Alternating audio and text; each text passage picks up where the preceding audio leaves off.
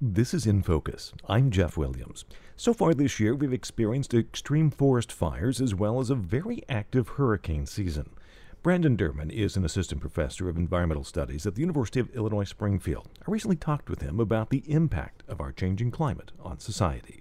This book started with my dissertation project, and it kind of became a labor of love, something that felt like a responsibility to finish. And, throughout, I think what motivated me was working with my students, back when I was a grad student beginning to think about climate justice, and I was already teaching. And now that I work at UIS and I'm teaching here, it's kind of for my students and other people like them. Really anyone who wants to understand the complicated problem of climate injustice and who wants to get inspired, frankly, by the work of some incredibly selfless and insightful activists. Those are the people that I met and followed around and talked to, who kept me motivated and who convinced me, that this was something that I needed to do whatever I could for. So it is a real combination, as you say. It's supposed to show the value of thinking with some abstract categories and looking at the world in detail, but also to help motivate people. Part of the title is climate justice. I'm gathering it's really sort of, I guess, kind of a movement. How would you define what climate justice is? Yeah, that's a great question. Thanks, Jeff, because, it is part of the book and part of what got me really interested in the topic. Climate justice has a lot of different meanings. They're plural. I'm a social scientist by training. I'm not a philosopher or a lawyer, and I also come from a relatively privileged background. So it's really not, for me, I think, to define in a limiting sense what climate justice is or what it might mean, what it needs to look like. When I got interested in the topic, I saw right away that there was a real diversity in the movement. A lot of people from very different backgrounds and positions taking part. And I got interested in that in itself, and I wanted to understand what it might mean for people coming from different places and experiences and how different groups might actually come together to affect change. Mm-hmm. So, when I explain climate justice to people, which I'm doing all the time, in the scope of my work and in other conversations, I use those terms that are maybe a little awkward and a little academic that are in the book, where I'm thinking about how there's a global problem of climate change, but there are also these profoundly uneven geographies that that characterize climate change. And I can talk some more about that if you'd like. We hear the term climate change a lot, and the the scientific aspects of that get debated a lot. From your perspective, I guess maybe I should ask, what is the correct way to refer to the changes that we're seeing in our climate? Mm-hmm. And that may be a politically correct way of asking. Sure. Is there climate change, or how real is the impact of that we're seeing in the changes in our climate on our society? Sure. Yeah. Well, I would say there's a deep and broad consensus amongst scientists, amongst people that have looked at the patterns in the data and that have tried to predict what might happen in the future. And there's a really deep and broad agreement that there is climate change that's happening, and people, our choices, our behaviors, our systems of making energy, using energy, those are the primary causes of the warming of the world that we're experiencing. And how we refer to it, that has changed a bit over time, as you suggest. Some people use the term climate change, some people use the term global warming. I just heard I think Amy Goodman yesterday talking about global heating. There's, and increasingly people are talking about the climate crisis, especially young people, because there's a real sense that as basically the atmosphere takes in more, it's containing more energy. The Earth system is containing more energy as we trap greenhouse gases in the atmosphere. And that's just more energy to exert itself as heat, as force in storms. And so, yeah, it's a real process. It's happening. Unfortunately, some of us are a lot more insulated from it. A lot of the people that can do more about it are more insulated from the impacts. And that's kind of part of the political problem, if you will, that goes along with climate change. You have a lot to unpack in the book, so I want to just kind of focus on I want to talk a little bit about one area here that I found that was kind of interesting.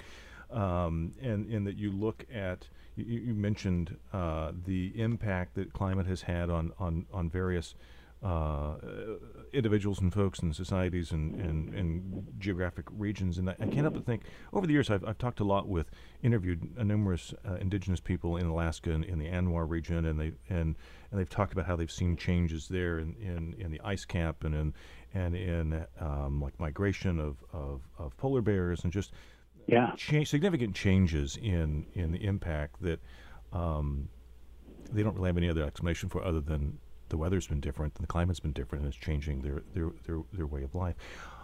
What do we need to understand about the impact that climate has, not only on geographical regions, but on people and societies? Yeah, I mean, that's a great question, and you're pointing to one of the most what people sometimes call a canary in the coal mine. You know, a kind of leading indicator of the kind of changes that we're all heading towards when you speak of the Arctic, and especially indigenous people who have lived in the Arctic over generations, and who, because of their culture, because of their lifestyles, they're a bit more connected to the environment than a lot of us are in other places. You know, I think that one of the ways I try to think about climate change and the kinds of impacts that it has, well, two ways, I guess. One is this kind of conundrum that it's both global and it's uneven, that it has these profoundly different local impacts, and also an idea of connection. So we know that there's a globalness, a globality, we might say, to climate change. You know, the atmosphere mixes everywhere, and so the concentrations of greenhouse gases, they become roughly equal everywhere because they're getting mixed in the atmosphere, and, you know, the processes of circulation up there are spreading the effects. But that also means that because of the shapes of the continents on the planet, the motions of the Earth, we get concentrations of effects, even just basic things like changes in temperature or changes in precipitation. Those aren't happening at the same rate. They're not even happening in the same direction in different parts of the world. So the Arctic, as you suggest, is warming a lot faster than other areas of the globe. And so folks who live up there who might be relying, for example, on traditional foods from hunting and fishing, you know, they're also relying on the solidity of the ice that they're using as that they live on or that they hunt on. And so the kinds of changes that I'm interested in, it got me kind of really intellectually excited and also worried about climate change are these connections, so that we get physical systems changing. That takes a different shape in different places, and those changes kind of, if you will, they kind of trickle through systems. So, you know, temperature and precipitation change, that changes something like, you know, fish populations in different parts of the world. I use an example in the book that comes right out of the IPCC, where they're looking at the size of fish, the depth that those fish like to be at, even the latitude they like to be at, and mapping how that's going to change in different parts of the world. So, you know, if you're fishing and you're up in Norway, you know, that actually might look kind of good for you in the next few decades. But if you're down in Bangladesh, in that area of the world, and you're fishing, that's going to spell real trouble for you. And so those things kind of trickle through our systems, whether they're food systems, economic systems, whatever we rely on. Ultimately, that goes back to these environmental bases. And so yeah, that's kind of the idea of connection that I'm interested in. You'd used a term a little earlier on that I wanted to kind of circle back to. You'd talked about the climate injustice. So how do you define that? What do you consider to be, or what is considered to be, climate injustice? Yeah, sure, and that's a key term for the book, key term for, you know, a lot of social movement organizers, a lot of advocates, even a lot of lawyers these days thinking in terms of climate justice. I mean, look, the basic problem is that as a species, we're radically altering, even perhaps destroying some aspects of the planet that is our home, and that's going to affect us all eventually, as well as the rest of life. But it also so happens that some of us are contributing and have contributed more to the problem, a whole lot more than others.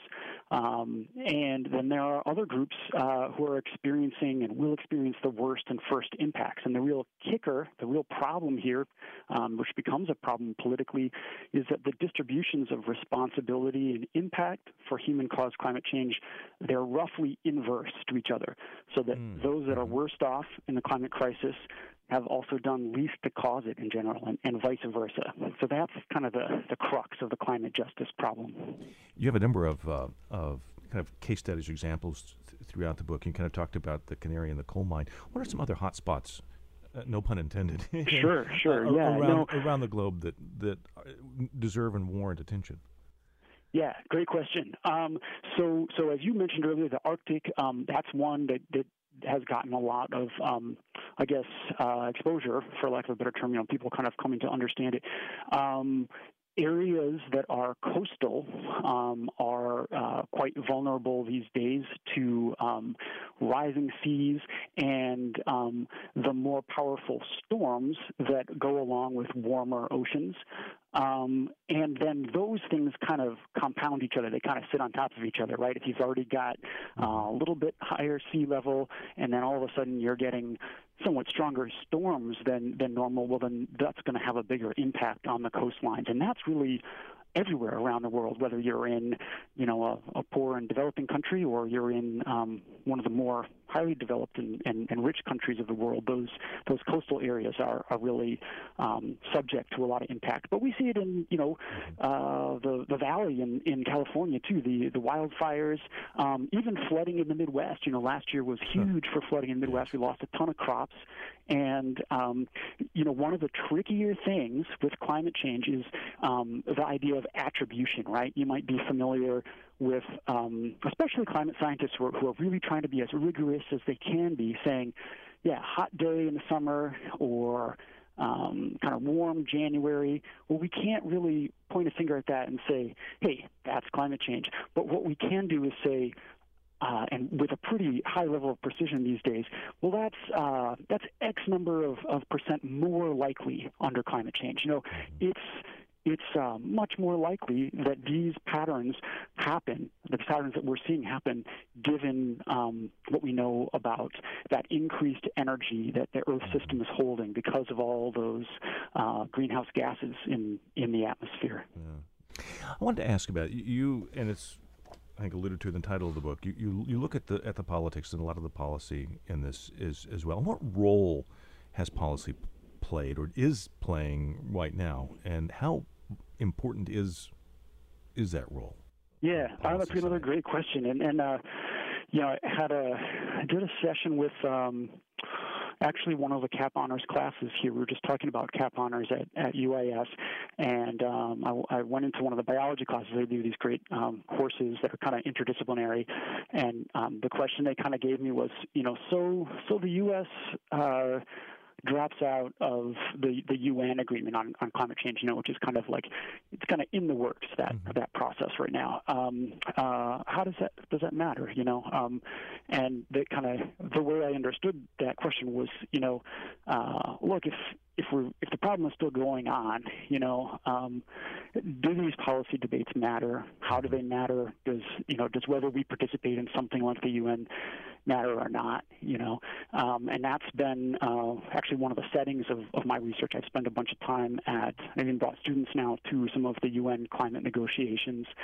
I think the people who I know that have been involved in those for something like 20 years, longer than I have, what they would say is, hey, it's not a silver bullet, but there is no silver bullet, and there's a need to be working on the climate issue from a number of different directions at the same time, whether that's people making their own personal choices, that are going to reduce their footprint, whether they're people who are participating in activism and advocacy, and people, working on the policy side. All those things, I think we have to say are necessary at this point, even though no single one of those things is the end-all, be-all. So many of our policies, or a lot of the policies, are obviously controlled by a quasi-governmental or political unit of some sort. Mm-hmm. I always wonder, is there a balance between the policy and the administration of the policy that has to be Yeah. found? And by administration of the policy, you mean kind of like the implementation, like how the rubber hits the road, as it were? Yeah, absolutely. Mm-hmm. Yeah, for sure. Yeah, I mean, I would say that, I also teach courses in the policy realm here at UIS, and one of the things that we really focus on, maybe even harp on, probably some of the students would say, is that policy is a process. It's not, we're not talking about writing up a plan or a policy and we know that those words don't self-implement, as it were, and there are kind of these moments of translation between the writing of a policy and the implementation of a policy, and that really matters. I mean, we've seen that, for example, in things like voting rights and the racial justice debates that are kind of raging right now, and in our country, that. We have to kind of track the processes of implementing policy all the way through, something like the National Environmental Policy Act, which was passed into law actually under the Nixon administration in 1970, written largely by a political science professor in Indiana. That law has been on the books now, since 1970, but it's evolved over time, and it's continuing to evolve. The interpretation of it continues to evolve, and the decisions about implementation by federal agencies, by state agencies, those things are really crucial. And so, yeah, it's a real kind of it's a process of kind of mindful, keeping at it over decades, really. I often wonder if, I'm assuming in a perfect world, the science would drive the policy, but if policy is also sometimes driving the science. Mm-hmm. Yeah, I mean, that gets to a deep question. Yeah, I mean, it kind of reminds me of a faculty mentor that I had who said, we measure what we value and we value what we measure. It can kind of go both ways, especially when you're looking at science. Policy at some level drives science because science needs the support of society. It needs often financial support to get done, and so yeah, we're frankly we're at a moment of kind of risk of losing our edge as the U.S. in terms of things like climate science, and of also kind of losing track of some changes that we'd really like to be able to keep track of to better understand things like climate change. So yeah, there is a clear important relationship between science and policy for sure. In terms of climate justice and in terms of the future, what is the one thing that's kind of out there on the horizon that you think that we need to keep our eye on? Yeah, well, so the science will kind of one of the things that's happened in this kind of nexus of science and policy is that a number of different targets have been identified. So you may, your listeners may be familiar with the idea of a 2-degree target for warming. We talk about that, I think, in most kind of classes when you're looking at climate policy or climate change, that a lot of the science over the it's really kind of latter 20th century predictions were kind of saying, hey, let's try to keep the warming within 2 degrees centigrade, right? So bigger degrees than Fahrenheit degrees. Let's try to keep that warming since the Industrial Revolution to within 2 degrees centigrade, and then the climate's going to change some for those reasons of momentum that we talked about earlier. But we're going to keep it safe, and it's going to allow us some time to shift the energetic basis of our economies so that we can guide them into this low carbon or no carbon form. And, unfortunately, one of the trends in the last few years in the science is that, for one thing, we are generally hitting the higher marks of the earlier predictions, right? Generally, the change is happening a little faster, or it's on the faster end of what scientists were predicting. And also, science is at some level kind of a conservative discipline because we're always being really careful to share the uncertainties and acknowledge the uncertainties in the science, and so you could make the argument that we've been a little cautious in our predictions, and so what that adds up to is that we're probably in a little bit worse shape than we thought we would be, 20 years ago when I was like a high school student getting kind of interested in environmental causes and things. So now we're looking at a target where 1.5, even some would say 1 degree, that's where we really want to be, but we're kind of overshooting that. And so we're at this moment where some of the targets that people are talking about in the science and policy discussions around climate change, they're more like, hey, let's get to zero emissions by 2050. Things like that, time limits where we need to be reaching zero emissions in order to bend the curve. Now everyone in the U.S. is familiar with the idea of bending the curve. Well, we need to bend that curve in terms of emissions to keep us in the safe zone ecologically. So, Brad, just kind of come full circle now. What do you hope that people that hear this and that pick up the book, what do you hope that they take away from the studies and the experiences that you highlight and outline in the book? Yeah, I think that earlier you asked about, the different kinds of climate justice and what that might mean. And, climate change means different things for different groups of people and in different places. But it really is kind of coming for all of us, and whether we're in these more vulnerable groups or not. And so going back to the kind of more academic part of the book where, I really got interested in how climate change kind of takes on meaning, whether that's in a rural place like for ranchers in Nebraska that make the connections between, the use of water being withdrawn from the Ogallala Aquifer and the threats from a pipeline project that might contaminate that aquifer, whether that's, people of color living in quote-unquote environmental justice communities in major cities or on the Gulf Coast. There's a lot of different flavors, if you will, of the kinds of impacts that we're going to see from climate change.